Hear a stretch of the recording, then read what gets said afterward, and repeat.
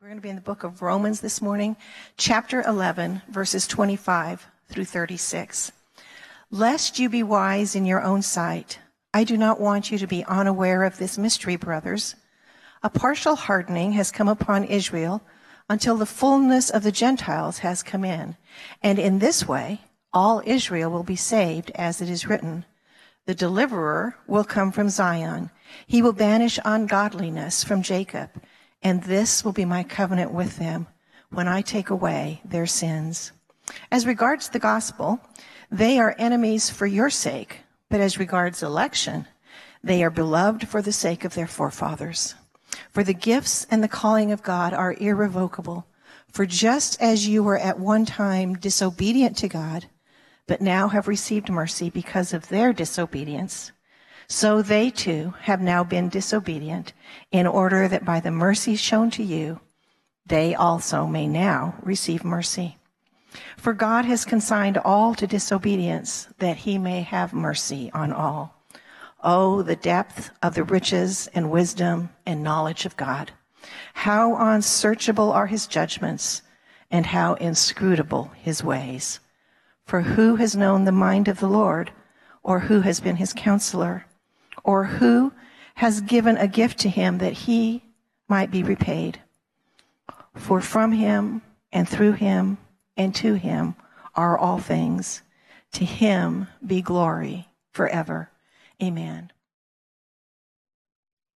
All right, did you find Romans 11 in your Bible?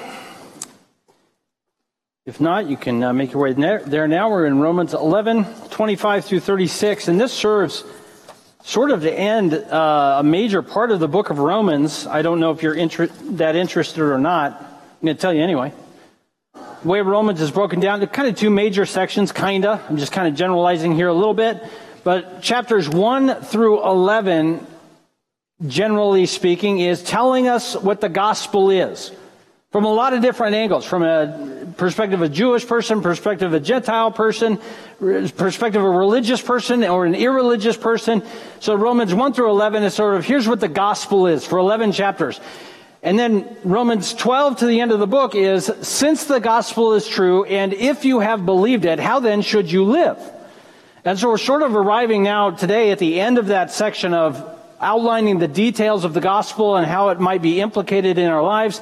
And now, going forward, we'll be looking at what then does the life of a person look like who has believed the gospel. So we're looking forward to that as well as we move into the next section. So this section, though, is a warning. Oh boy, it got quiet there. It's a warning. How does a warning work? If you're driving somewhere, maybe you're driving over the coast, maybe you know that road that drives over to Brookings. You go out through Grants Pass, was it 199 or something like that, and you head out, and there will be signs along the road. So you'll be driving on the road. You know the road I'm talking about that goes to Brookings? And you'll be driving, and it goes from 4 lanes with a median to 4 lanes without a median to 2 lanes to hiking paths. And then once you get to that point, a sign shows up. And what's that sign say? Road narrows. You know, it's not actually physically possible for this road to be passable if it were any more narrow. So it's a warning. The road is narrowing. There's another sign along that road. It says, falling rock. And I think that's what am I going to do? You're on a road that's about 3 feet wide. If a rock's going to fall, it's going to fall. And you don't even need to tell me about it. In fact, it's going to be better for all of us if you just don't tell me about it. Just let the rock do what it's going to do. There might be other signs you see. High winds. Sharp corner coming up. That's another great sign. This is just pro tip for you new drivers.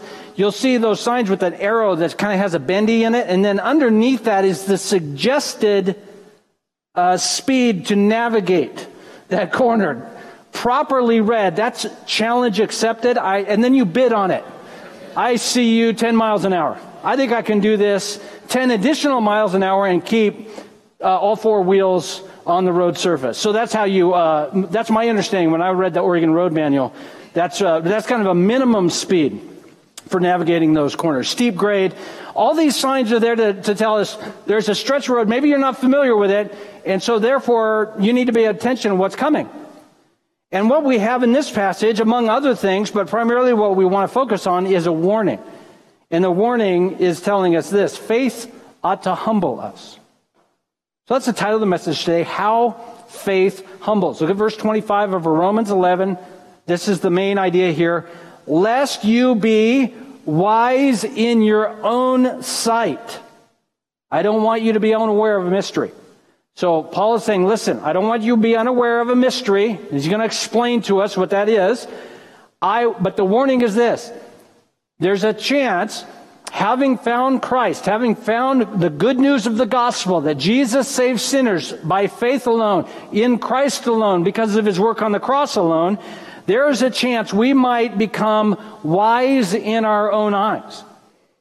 But the gospel doesn't make us arrogant in our wisdom or spiritual insight. In fact, the gospel ought to bring us great humility. And we're going to look this morning at how faith humbles. How faith humbles. The first way it humbles us is we recognize that God's purposes are incredible, not us.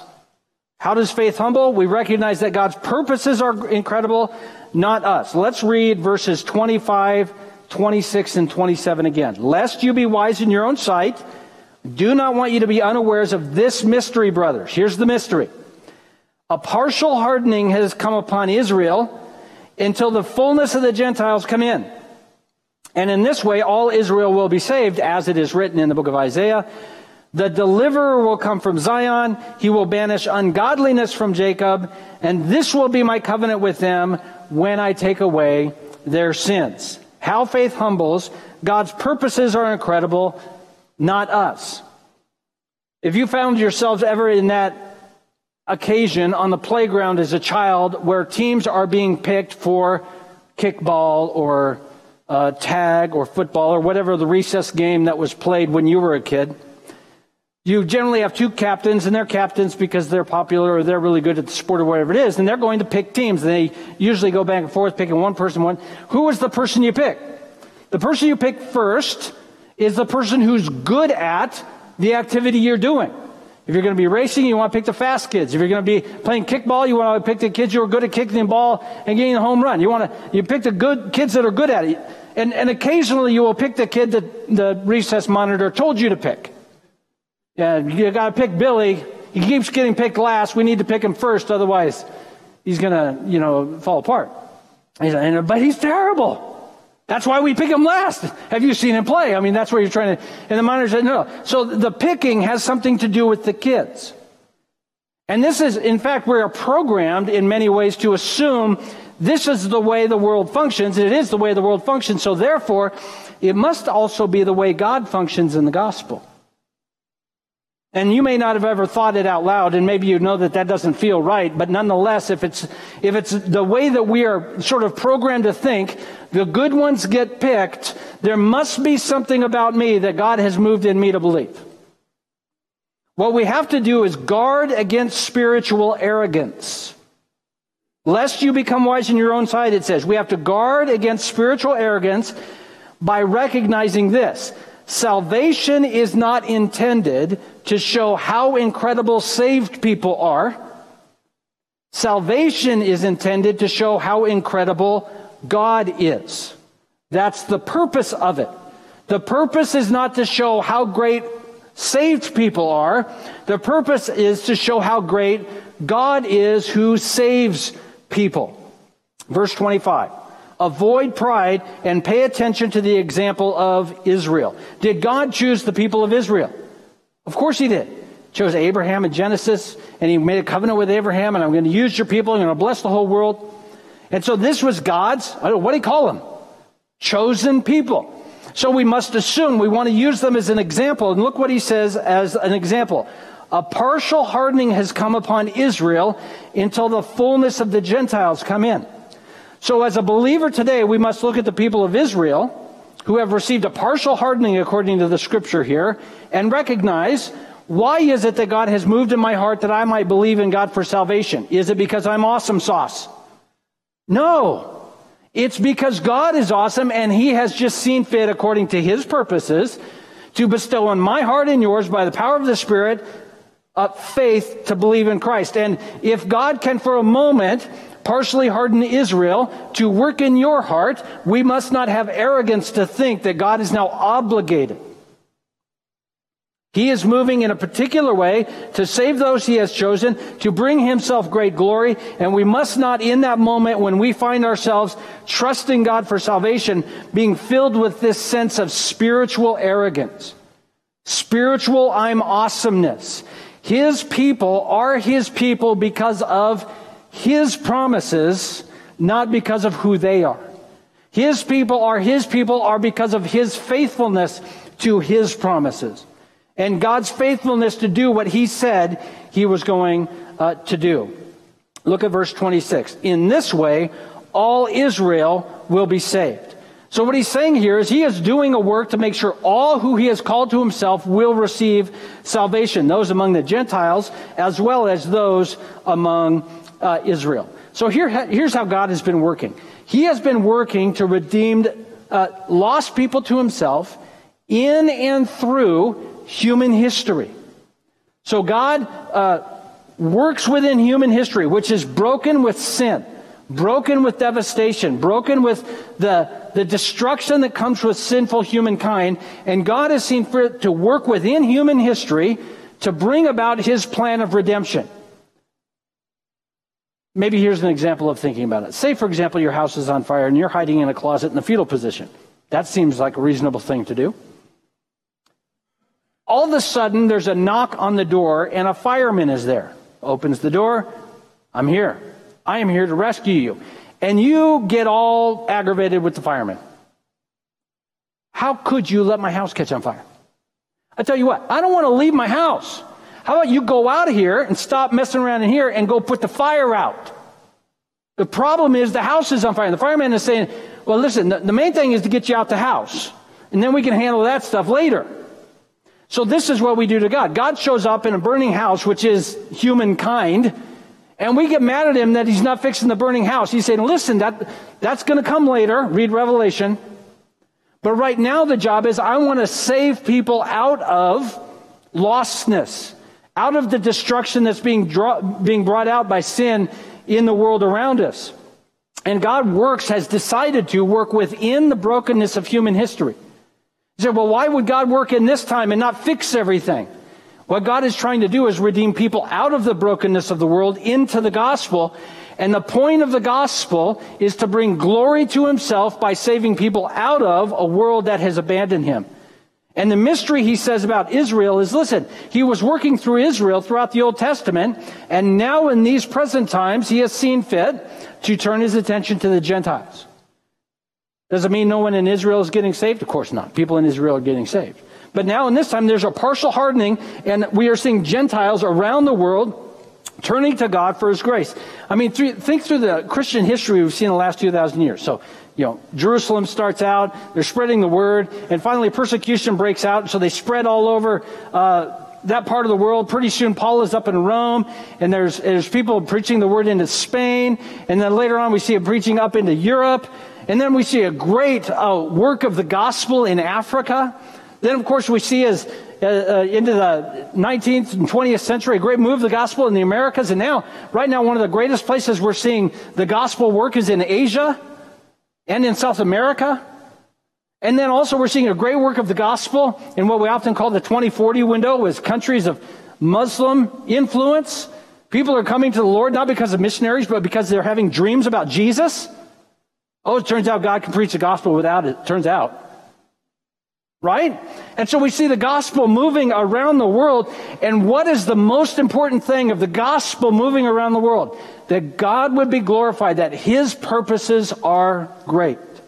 That God isn't moving in the gospel in our hearts because we are great. God is moving the gospel in our hearts because God's purposes are incredible. And that's what the Bible says. Look what it says in Isaiah. This is verses 26 and 27 in Romans 11. The deliverer will come from Zion. What does that mean?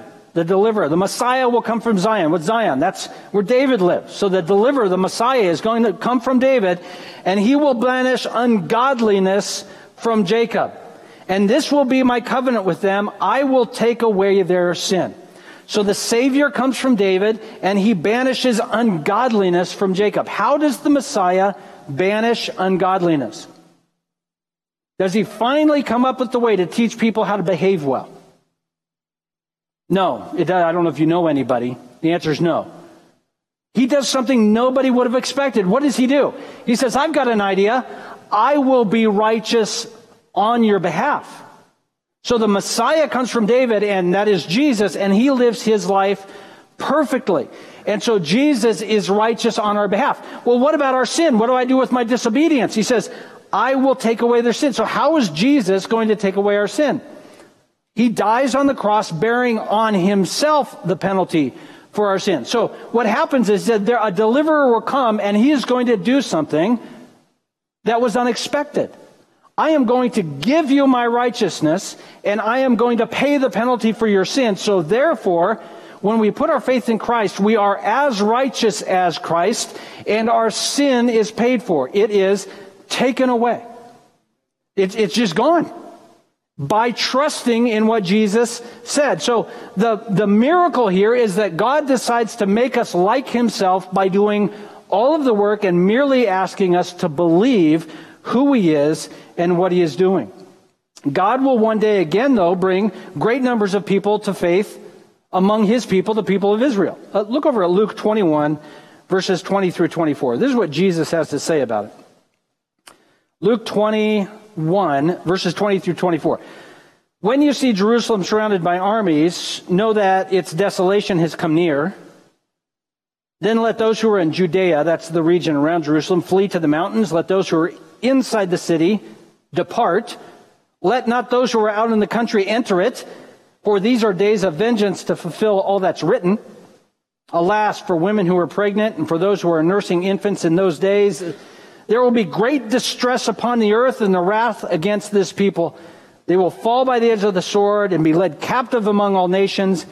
And Jerusalem will be trampled underfoot by the Gentiles until the times of the Gentiles are fulfilled. So we see this beginning in 70 AD when the Romans destroyed Jerusalem, but we've seen this continue throughout history, and it's going to culminate in a great event in the end. And at a time in history, at a certain time in the future, what Jesus is saying is the times of the Gentiles will be at end, and the people of Israel will once again respond to God in obedience, primarily through faith. So God is going to be faithful. God's plan is at work, both in and through the people of Israel, as well as the people who are Gentiles. Okay, go back to Romans chapter 11 if you happen to have turned over to Luke 21. One commentator talked about this, the way God's working in history, like an oscillating fan. Do you know what an oscillating fan is? An oscillating fan is a fan you turn on and it goes back and forth. You look confused. Because it oscillates. It's a big word for me. It has a C in it. Who would have thought? I've never understood oscillating fans. I mean, you turn on an oscillating fan, you're basically saying, I want to be cool sometimes. Like every now and then, I want cool air to be blowing on me. And then it goes away. You're like, oh, okay, that's the way that rolls. And then it comes, oh, there it is again, yay. And you think, why did I buy this fan? Why not just have a fan point at you? Anyway, I guess that's a thing people are into. What were we talking about? History. We see here the work of God through his people operating kind of like an oscillating fan. So at a certain point, he's working through the people of Israel. And God's plan and purpose to redeem humankind is working through the people of Israel, not to the exclusion of Gentiles.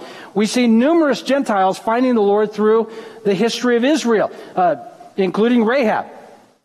And so we have the work of God primarily to the people of Israel, and then the fan is sort of moving off after Christ ascends into glory, and we see now the work of God and his gospel being primarily worked out through the Gentiles, those who aren't of Israel. Doesn't mean people of Israel aren't being saved. They are. It just means now this is where God's plan is. What the Bible is telling us, it's going to go back at a certain point. And so Gentiles, get off your high horse. Simmer down. It's God who is amazing, not Gentiles. It's God who is amazing, not Israel. It's God's purpose to redeem people that's incredible, not the people who are redeemed. The purpose here is to bring glory to God, and we cannot bring glory to God if in our arrogance we assume we are better than those who have rejected God. It's arrogant. The warning here is to guard against spiritual arrogance. The assumption that I am more insightful or spiritually sensitive or oriented towards God because I have believed. It's arrogance. And that puts the focus on me and who I am, or on you and who you are, instead of saying, I am redeemed because God is just that good. And his plan is actually amazing enough that someone like you and someone like me would actually believe because of the power of the Spirit. The deliverer will come, Israel will respond, Gentiles will respond, and the glory goes to God. How faith humbles. God's plan and purposes are incredible, not us. Read your Bible. It's not full of incredible people. It's full of people who benefited from God's incredible plan to redeem sinners like us. How faith humbles. God's plan is and purposes are incredible, not us. Okay, let's look at verses 28 through the end of the chapter.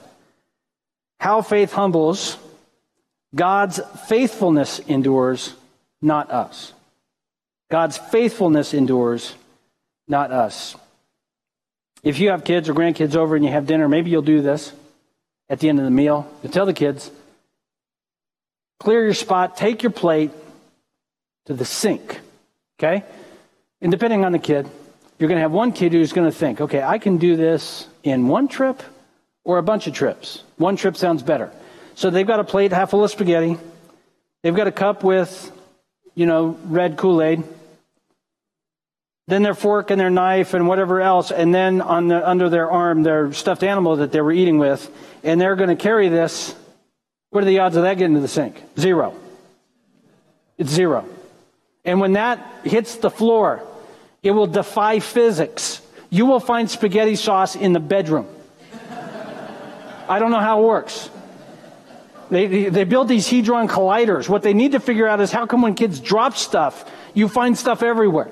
That's what they do anyway. So what do you say to the kid? Use both hands. Just take one plate. No. Take more than one trip. And they start whining, whatever. When kids are crying, what does that mean? They're learning. I should write a parenting book. My kids are like, no, don't ever write a parent. Okay. So they grab them with both hands, take more than one trip. Okay. So the kids are taking it. So here's what we think.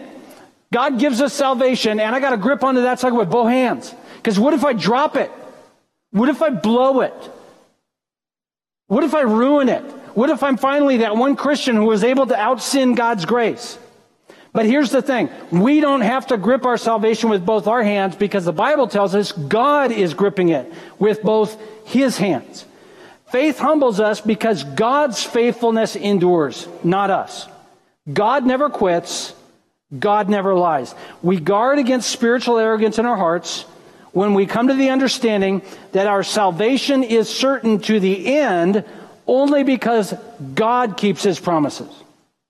We guard against spiritual arrogance in our hearts when we come to the understanding that our salvation endures to the end because God keeps his promises and God never lies. Look at verses 28 and 29, Romans 11. As regards to the gospel, they're talking about the people of Israel, are enemies for your sake. That is, they've rejected Christ. But as regards election, they are beloved for the sake of their forefathers. Verse 29, listen. The gifts and the calling of God are irrevocable. The gifts and calling of God are irrevocable. Look at the history of Israel. Read through Genesis and Exodus and Judges and 1 and 2 Samuel and 1 and 2 Kings. The history of Israel tells us the people of God endure for one reason and one reason alone. God is faithful to keep his promises. Were the people of Israel faithful to keep God's covenant promises? And the answer is no. Throughout their history, it was a history of inability to maintain God's purposes and promises. The only reason the people of Israel remain the people of Israel is because God is faithful to keep his promises, and God never lies. God never says something and doesn't follow through on it. And this is true for us as well. The reason we can receive Christ and his forgiveness and know it will endure until our last day on planet Earth is not because we believe really hard. It's because God is faithful to keep his promises, and God never lies. Think about some of the covenant promises God has made. Genesis chapter 3. God says to the woman, your seed will crush the serpent's head. Did God keep that promise? Yes. Jesus on the cross crushed the serpent's head.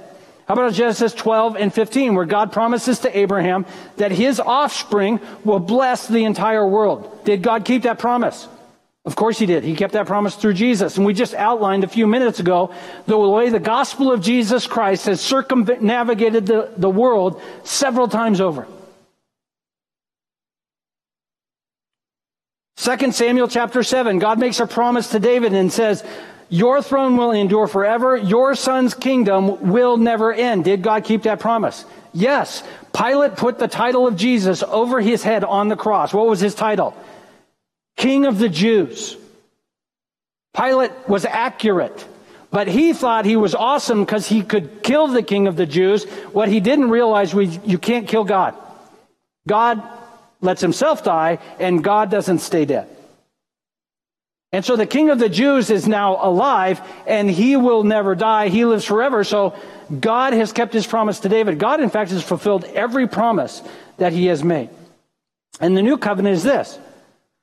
Put your faith in Christ for salvation. Trust God for the forgiveness of your sins, and you will, in this life, be made more like Christ. He who began a good work in you is faithful to complete it. And you will live forever with God forever in eternity. How do we know that's going to happen? How can we be certain when we trust Jesus we will make it to the end? Because God always keeps his promises, and he never lies. Think about it this week. I see one or two of you who I'm thinking of. No, I'm kidding. That's terrible. Some of you had a bad week in the sin department. And some of you say, oh, it wasn't a bad week. It was a great week. It was a bad week. You didn't do a great job saying no to that one thing you know you're not supposed to do or think about or pay for or whatever. It's getting quiet. I'm talking to the other people, not you, right? First service didn't have a problem with this, so. Maybe it wasn't this week, but there was a week recently. How do I know? Your people's. You said something you regret. You thought something, you said, how is that possible that could occur in my head? You did something that you know that if people knew about it, you'd be filled with shame. And the only reason you don't carry around additional shame is you've managed to keep it a secret. How is it that people like us who still struggle with the routine difficulties of sin might have confidence that when we step across the threshold at our death, God will welcome us into heaven? It had better not be because we're good at saying no to sin. It had better be because God just keeps his promises. That's why we know we will endure. That's why we know God will finish the work in us.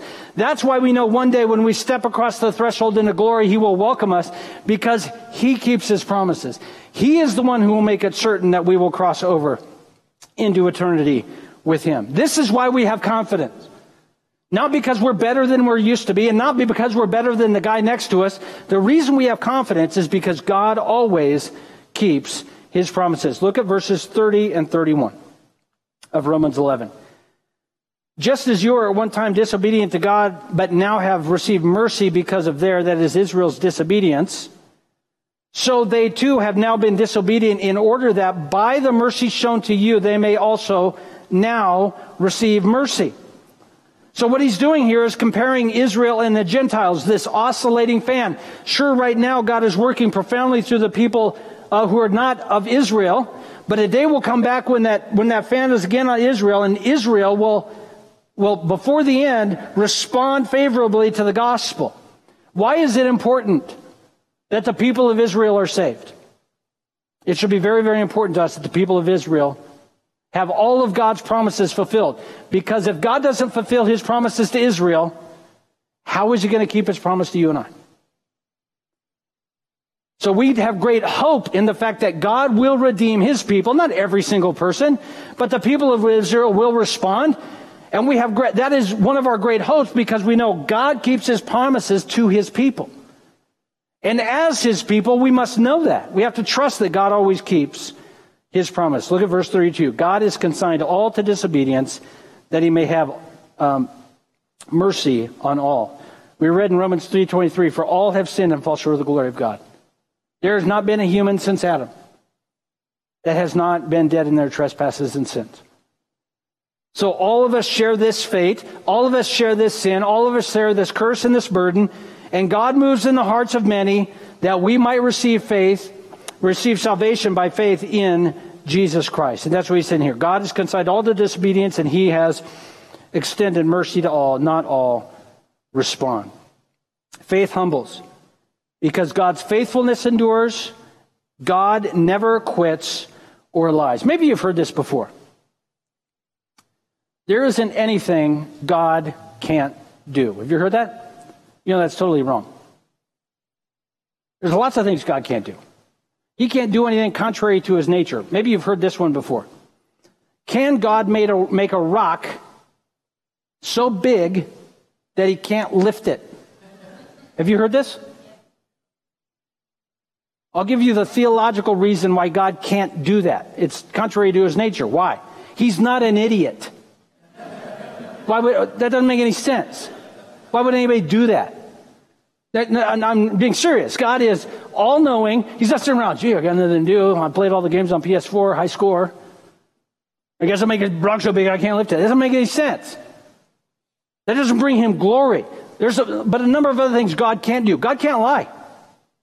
God cannot break his promises. God always acts perfectly in accordance with who he is.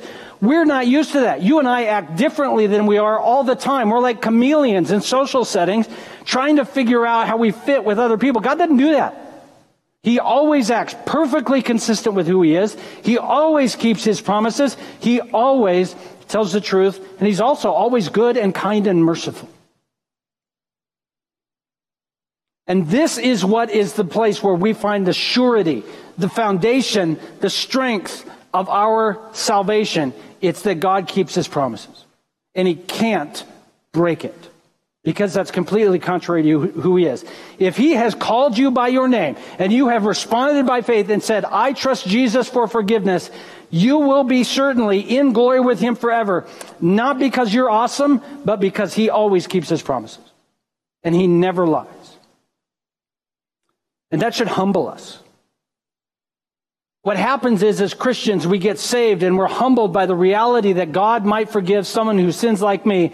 And then as our life goes on, we develop some habits and some routines which are God's gift to us. Maybe you've memorized some scripture. Maybe you have developed a habit to be in his word. Maybe you've spent some time in classes and you've developed some theological understanding which are more advanced maybe than some people. Maybe you've evangelized people and see people saved. Maybe there are sins you used to do, and you no longer struggle with those sins. And as life goes on, we start to go, you know what? Man, I think I got this thing.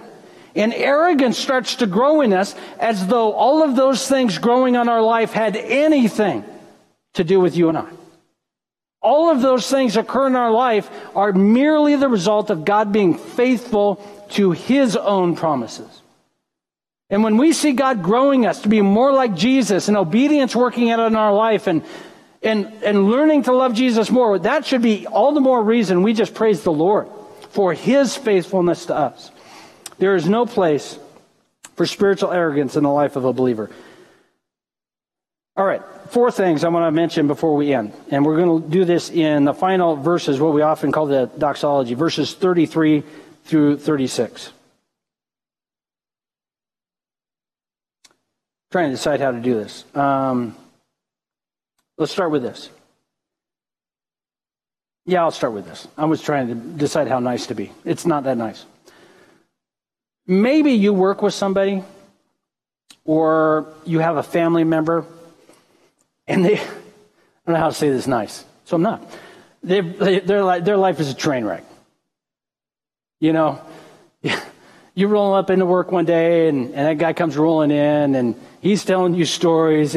Yeah, she moved out. Why? Well, buddies and I went to Vegas and I'm not exactly sure what happened, but all I know is she moved out.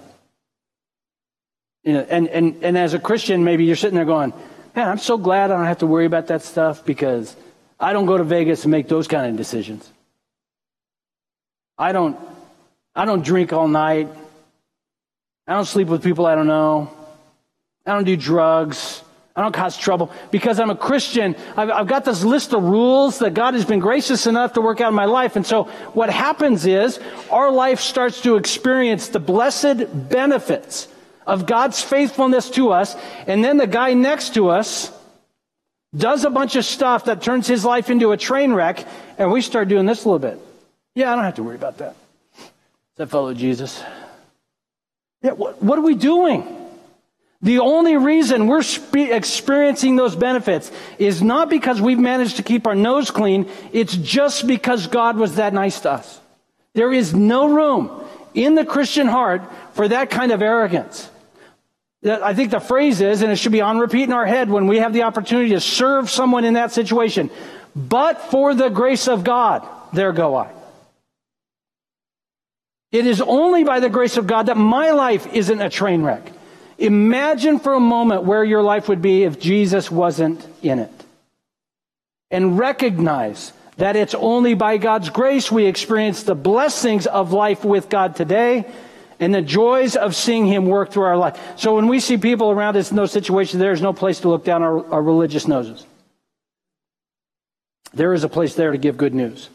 That Jesus would save a sinner like me. He can even help you in your life. Look at verse 33 of Romans 11. Oh, the depth of the riches and wisdom and knowledge of God. How unsearchable are His judgments and how inscrutable. I love that word. How inscrutable His ways. Church is really the only place we say that word. How good is God's plan? Let me paraphrase this verse for you. He did what? If you were God, thank goodness for all of us you're not. Say you were, and you were going to come up with a plan of redemption. What would it look like? I mean, just think about it. Just, pencil it out in your head. If you were going to save humankind from their sin, what would you do? What would you do that they would need to gain salvation? Would you just go ahead and pay for the whole thing with no guaranteed return? I mean, just think about this plan. This is what Paul is doing here in this movement of worship. He's saying, who could imagine that God would do such a thing where He just simply says, you know what I'm going to do? I'm going to deal with the sin problem by paying for it by sending my Son. I'm going to deal with the death problem by giving you new life in my Son. And here's what you need to do. Just believe me. Just trust me that I am that kind of person. I am that kind of God. And that's what this plan is like. That God would use human rebellious history to perfectly execute His plan of redemption to send Jesus. What does the Bible say about when Jesus came? At precisely the right time. Jesus came to offer salvation to those who would believe. How good is God's plan? It's unbelievably good. Perfectly executed, even in the midst of our rebellion and brokenness. Look at verse 35. Who has given a gift to God that He might be repaid? That's a rhetorical question. Well, let's ask it again. Who has given a gift to Him that He might be repaid? God is not obligated to us no matter what we've done. Whether we've been a Christian 5 minutes or 5 decades, whether we have volunteered 5 minutes or 5 decades, whether we have given $5 or $5 million, God is not obligated to us. I don't care how much you have done, said, given, volunteered, prayed, read, studied, memorized, you have not repaid God. That should free us from this great burden of having to repay God. He just gave it to us. And so therefore, we can give, serve, volunteer, read, study, memorize, and pray just because God is our God and worthy of our worship. We don't have to pay Him back. And if you think you are paying back, you're not doing a very good job. You're never going to be able to pay Him back. God cannot be obligated to us. When does this show up? When that arrogance moves in our hearts and we become discontented with how God is operating in our life. Maybe you've prayed a prayer like this. It's very spiritual. God, why aren't you hearing me about X? Haven't you noticed I have not done this, given this, shared the gospel here.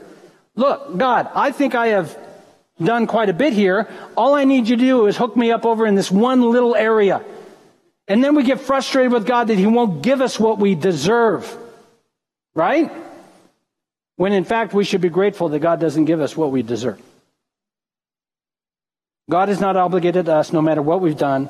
And arrogance in the life of the believer will merely lead us to discontentment with God that he hasn't recognized how important we are.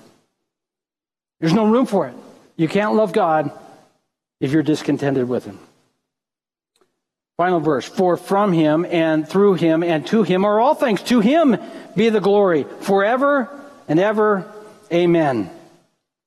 Finally we'll close with this. Your salvation is designed to make you think highly of God, not yourself.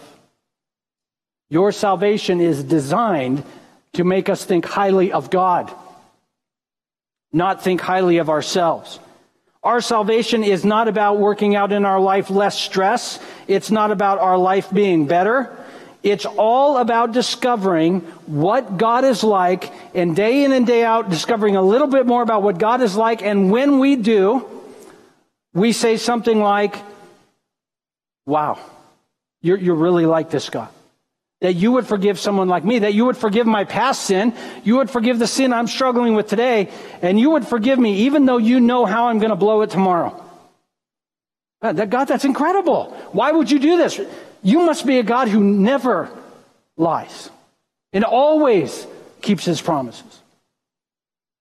And when we're struck by that, that's called worship. When we recognize who God is and what he is like. Faith humbles us because God's purposes are incredible, not us. And because God's faithfulness endures, not us.